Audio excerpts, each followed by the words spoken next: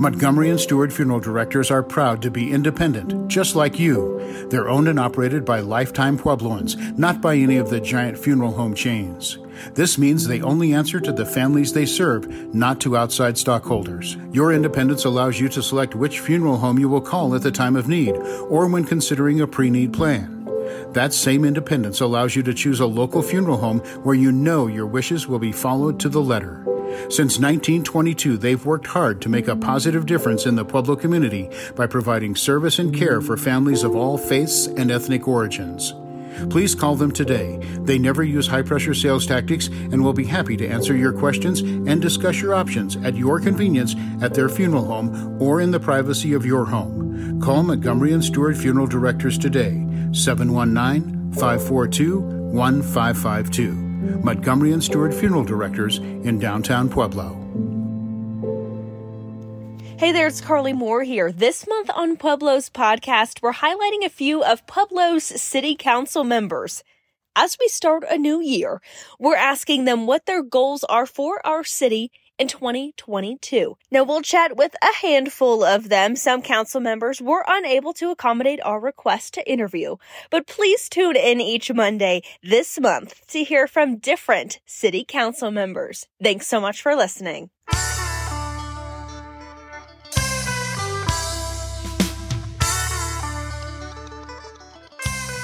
I'm Dave Moore, and this is Pueblo's podcast. My guest today is City Councilman Vicente Martinez Ortega. Hello, Vicente. Hey, Dave. Thanks for having me. Absolutely. Thanks for spending some time with us on Pueblo's podcast. So this is your first term as a Pueblo City Councilman. How does that feel? Honestly, Dave, it feels great, kind of scary, somewhat familiar, as I've helped a number of folks run for city council. Some were successful, some were not. But it feels good, and it just feels different to be in the chair as opposed to watching from the sidelines. Sure. More responsibility too. Far more responsibility. It's and far more reading than when you're on the sidelines. Absolutely. Getting familiar with the Robert's Rules of Order and the budget and how things work, I'm sure, is all part of that. Yeah, it's the budget came as like almost 300 pages. Read every word of that. Robert's Rules of Order, as I've sat on executive committees, in board meetings, things like that, I was fairly familiar. But sure. Again, until you're sitting in that seat, and those big decisions are dangling in the balance of your knowledge of Robert's Rules of Order. That's always something that we can get more proficient at. Oh, sure. Well, tell us, our listeners, a little bit about your background in your life before becoming a city councilman. Okay. I'll start that I'm a Pueblo native, born at St. Mary Corwin Hospital in Bessemer, and grew up in definitely different parts of Pueblo, okay. Including Bessemer, the West Side, and then going for my undergrad at CSU Pueblo. I lived in the Belmont area as well, okay. And I got my degree in art with an emphasis in ceramics and art history, and went on to work on a number of public art projects here in Pueblo, regionally, and then across the states as well with the Williams Studio. Okay. Also, through that time, I had started working with some friends of mine who were running for city council. A friend of mine, Steve Naraki, he ran first in 2007, and we lost that race, and that was a tough loss. And that was my very first experience in local politics. And as I grew more mature, I understood that it wasn't necessarily about activism as I grew up in. I've always said my three biggest portfolios are in art, in community organizing, and in politics, and political organizing. And understanding that policy change has to take over after activism. If activism gets the job done, great. But sometimes a lot of the times it's about policy change, and running for city council and getting voted in. It's all about that policy change. And so I'm happy to be on city council. It's exciting. It's fun and very challenging. And honestly, it's kind of scary. Right. Some of the big decisions you have to make. Oh, sure. All right. Well, very good. So the city council recently okayed 3 new subdivisions in Pueblo. What can you tell us about those, and how will those affect Pueblo's future? The 3 new subdivisions, I think you're... Yes, well, I was looking at the La Victoria, the Stout subdivision, and the Lakeshore Estates.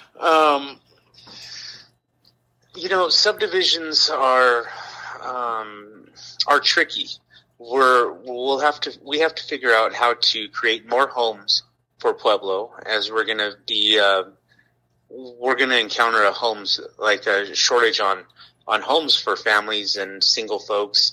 And these new subdivisions will only help address some of those issues, but also hopefully stir up some economic development in some of those neighborhoods as well. Some of the things I'd like to do for District 4 is figure out how to accent some of those smaller neighborhoods.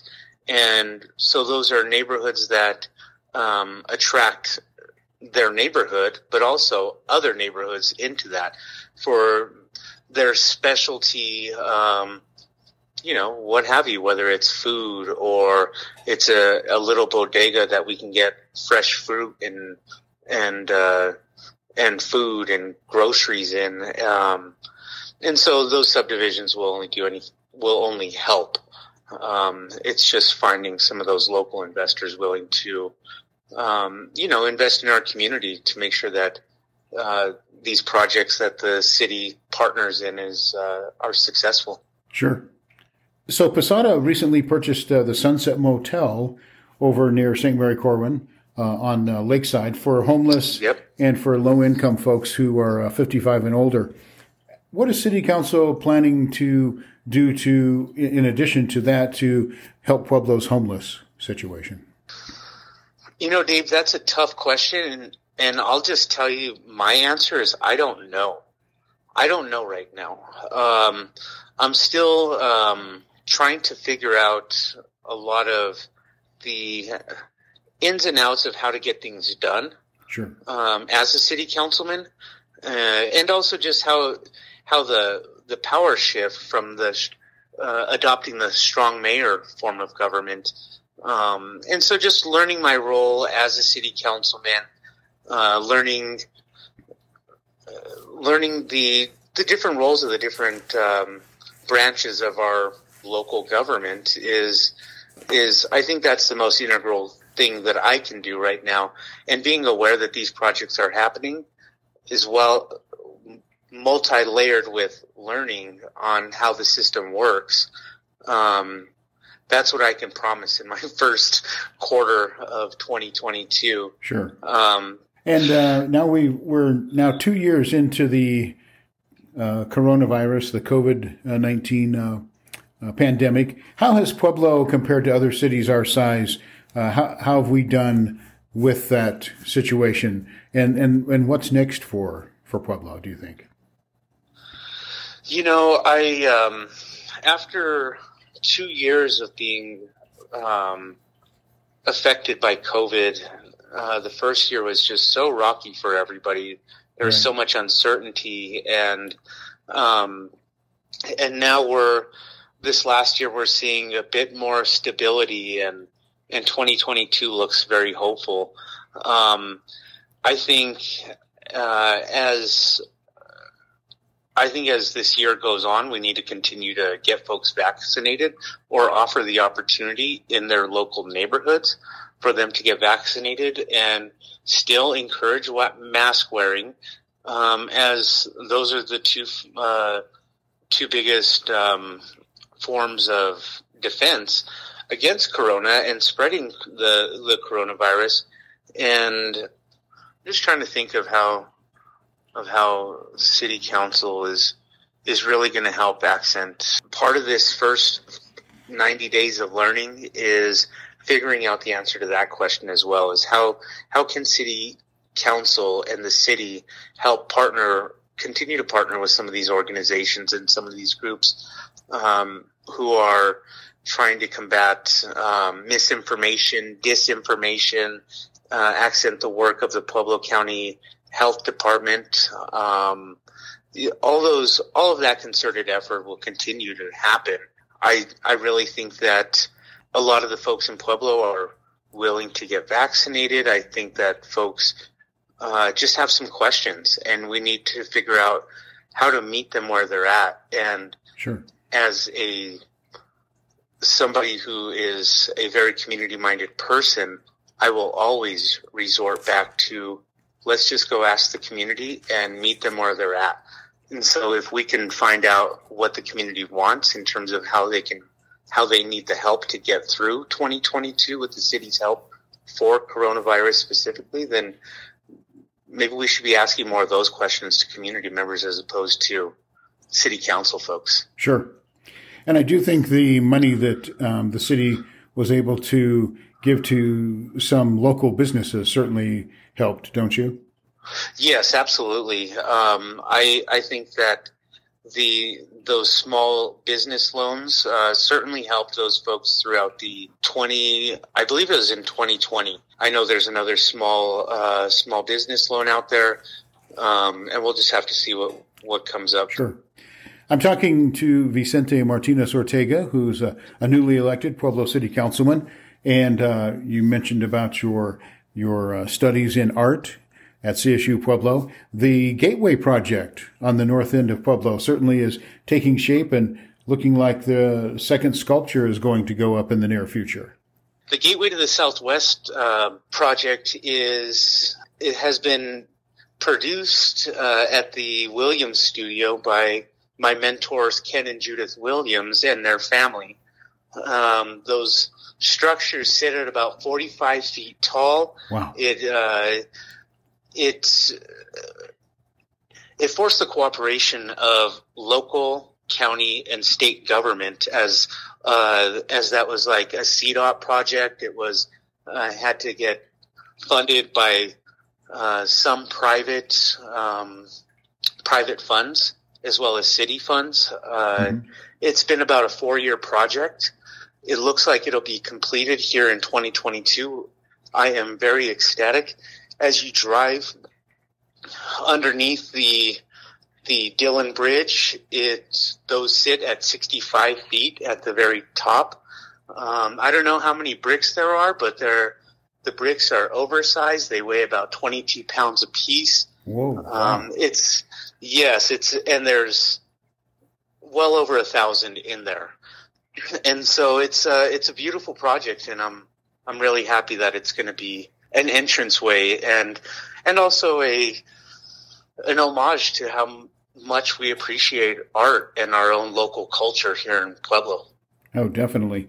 And I know the Gateway to the Southwest project is kind of designed to make Pueblo a destination place rather than just a city that people drive through to get to Albuquerque or Santa Fe. How do we get the word out that Pueblo is a city you need to take that off-ramp to visit some things?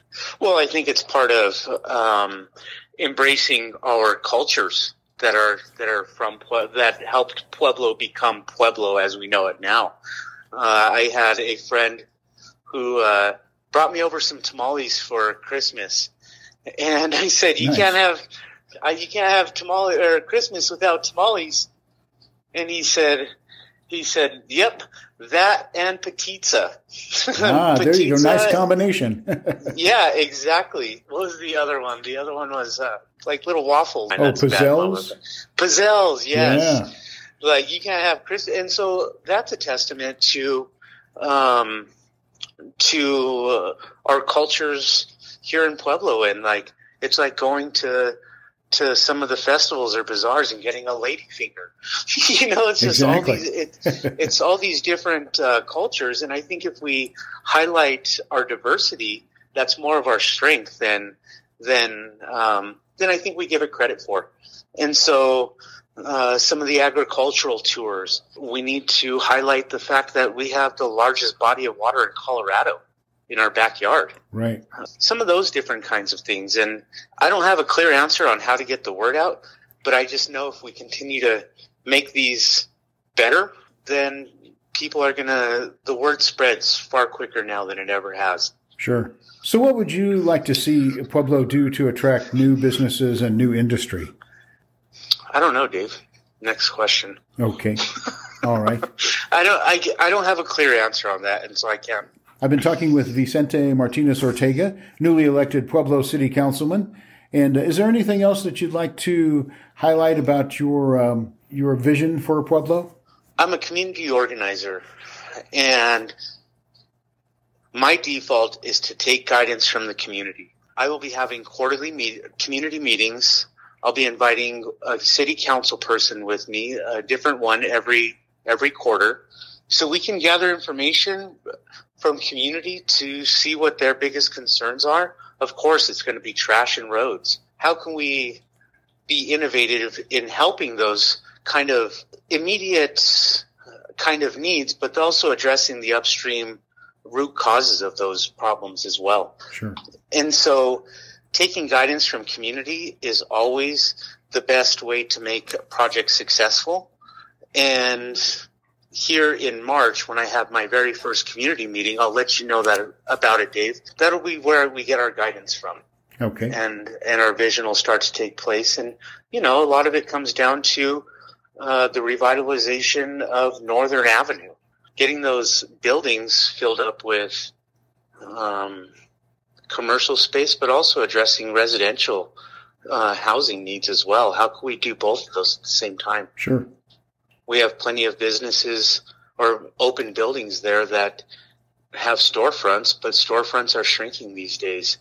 And so if we can get together with some of the private developing companies to make smaller storefronts, but also living quarters in the back. So smaller businesses have opportunities to get on their feet a little bit easier. Absolutely. And that'll help address it's multifaceted.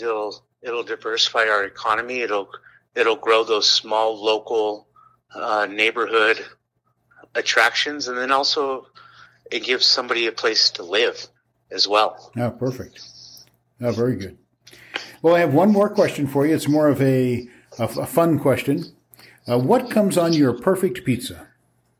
Perfect pizza. I mean, pepperoni and green chili. Oh, there you go. pepperoni and green chilies. You can't go wrong with that. I love it. Great combination. Great combination. Well, Vicente, I really appreciate you taking time to talk with me on Pueblo's podcast. My guest today has been Vicente Martinez Ortega, newly elected Pueblo City Councilman. That's Pueblo's podcast. I'm Dave Moore. Be proud, Pueblo.